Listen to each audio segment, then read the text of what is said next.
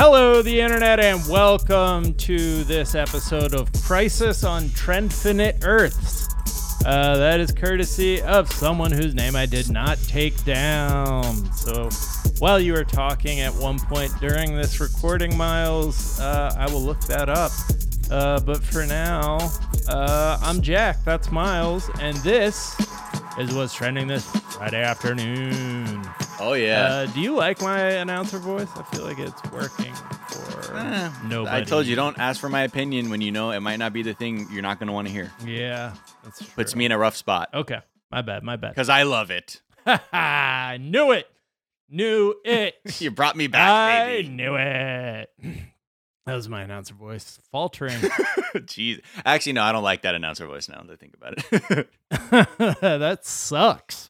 I hate it. I think it stinks. And this is what's trending. Hashtag #APush. Would not have known what that is. I knew immediately because I have not seen #APush in, how long? Like 19 years or something.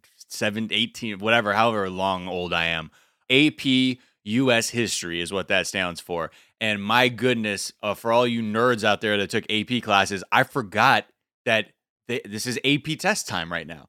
And the AP tests have been happening this week, and apparently there's just been all kinds of problems to the point where hashtag #APUSH is trending on Twitter, which is such a weird thing for me that we're now there where, like, gripes that I had in high school, I don't know, maybe I'm just paying more attention to these trends, but yes, a lot of people have been having trouble uploading. There's been a lot of criticism because they're like, if there are people who don't have access to computers or high-speed internet, like, then they can't even take the test, because normally AP tests, for people who don't know, they're tests that are administered in a school normally, and if you get a passing grade of a 3 or up on a scale of 5, you can receive college credit.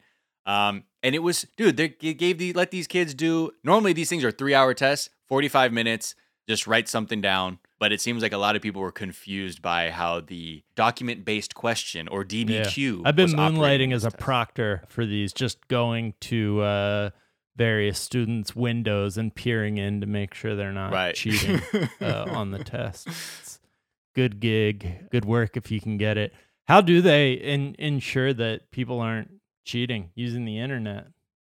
That's a thing. So what they did was the College Board, who administers the test, they were basically saying, like, should we cancel these? And then all the students were overwhelmingly like, hell no, I've been studying for this thing the whole year. Do not take this from me. I've been working so hard. So they pivoted very quickly in March to try and do an online version where it's like they have to verify their work. It's not even clear to me how it works, but that's why I think they went to a writing question rather than like multiple choice, because it's open book, open note. Like, let's just test people on their writing, and then we can check against plagiarism from there. Makes sense. Yeah. Space Force is trending because the flag was unveiled, and it's basically just a Star Trek logo. I mean, like, they legit seem to be stealing things from Star Trek, right? Like, that's just the Star Trek logo.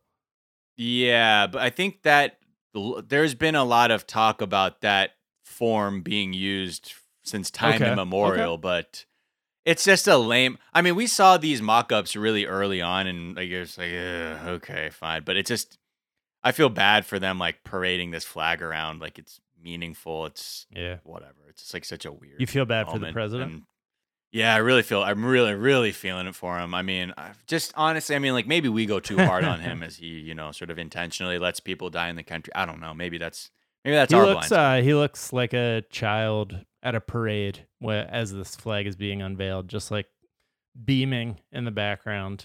No mask, obviously, standing right next to another human. Space Force. All right.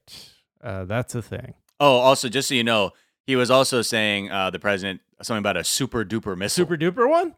He used the words, I call it the super duper missile. I'm glad we have him in charge of naming stuff.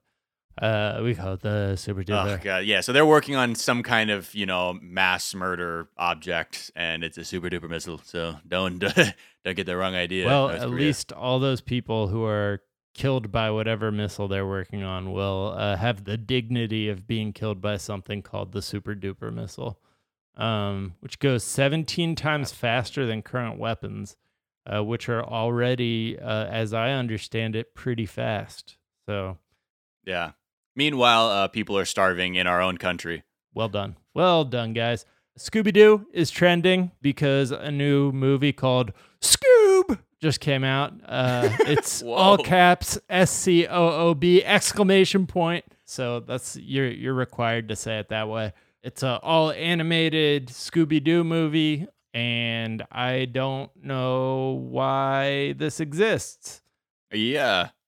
I'm sure I'll be watching it this weekend, so I'll be able to tell Was you. this supposed to be a theatrical release? I think so, yeah. I think I remember seeing trailers for this a while back. Wow, man. So they're going for it. They're following trolls into the breach. That's right.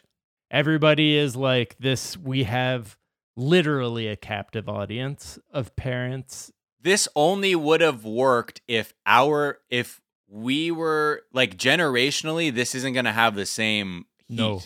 Like it would have taken an elder like Gen X parent or a boomer parent to be like, "Oh, yeah, Scoob, I'll take my kids to that." That's like our parents. Like I remember like that would have been something my parents would have been like, "Yeah, let's throw Scooby-Doo on."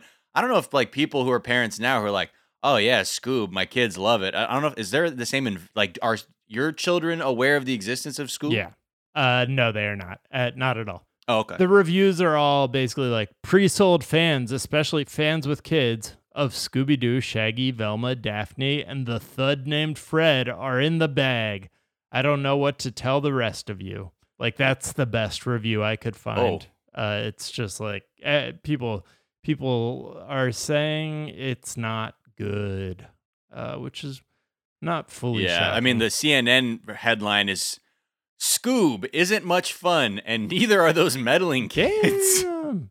But it's written by like an old guy who doesn't seem like he would think anything is fun unless it were like some like going through a picture book of classic Navy Well, the AV ships. Club has a review from Katie Rife, who is a young person with dyed hair, and she says, "Any hopes one might have of the film exceeding the low expectations set by its unnecessarily punctuated title should be abandoned forthwith."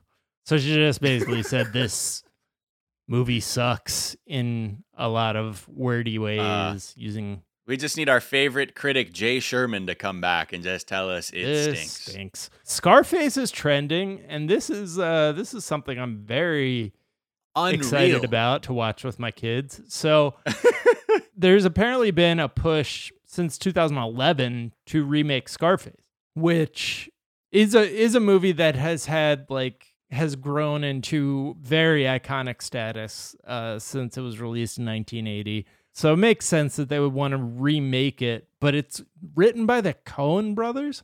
Yeah. Well, because the original screenplay is Oliver Stone and the Brian De Palma version. Right.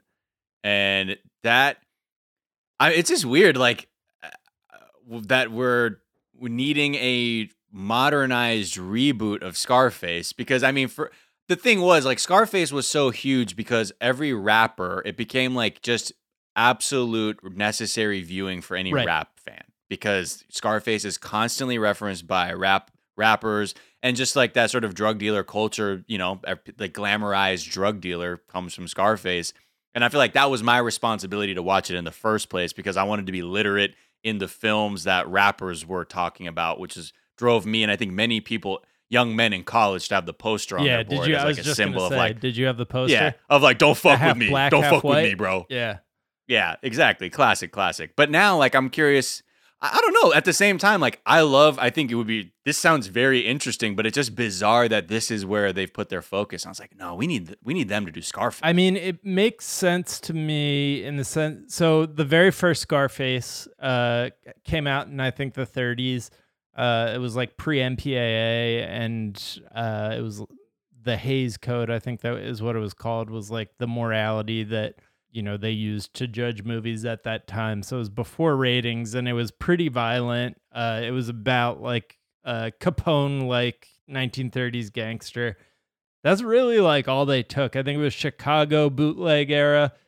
And I think the only thing they took was that he had a scar on his face and that he wanted to have sex with his sister. Those were like the only two traits that carried over to the 1980 version. And then... And did Did he murk his Manolo best friend character? I forget what. I watched it like for college in a class about movie violence. It's interesting to me to like have every 40 years there's a movie that's about the gangster culture of the time. I'm just curious what I think. I read somewhere that they were going to do it as like a Mexican drug lord, which would be dope.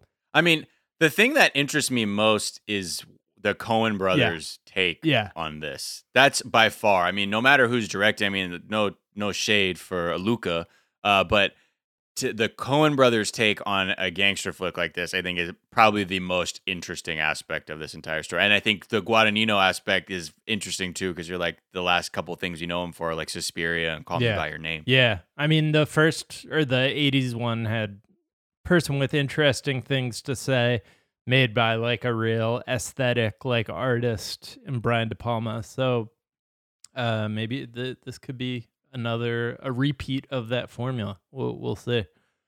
All right. Well, we got to get off because there's a Blue Angel flyover coming, and we have to, go out and salute them. We have to boo them. You're gonna boo? I'm gonna. Oh, actually, no. It's a Thunderbird flyover. I'm a Blue Angel stan, so I will be booing the actual. The entity, not like what they're doing or what it stands for, because it's Blue Angel. I am appreciative of the military for, saluting us with this flyover for completing season 133. Yeah. I mean, look, we take shots sometimes at the military-industrial complex, but in this instance, very specifically, very narrowly, if you're using the might of the United States Navy to get us, to give us our roses via a flyover, then so be it. Thank you. All right, Miles, have a great weekend. Listeners, have a great weekend. Wash your hands, stay inside, be kind to each other, and we'll talk to you guys on Monday. Bye. Bye.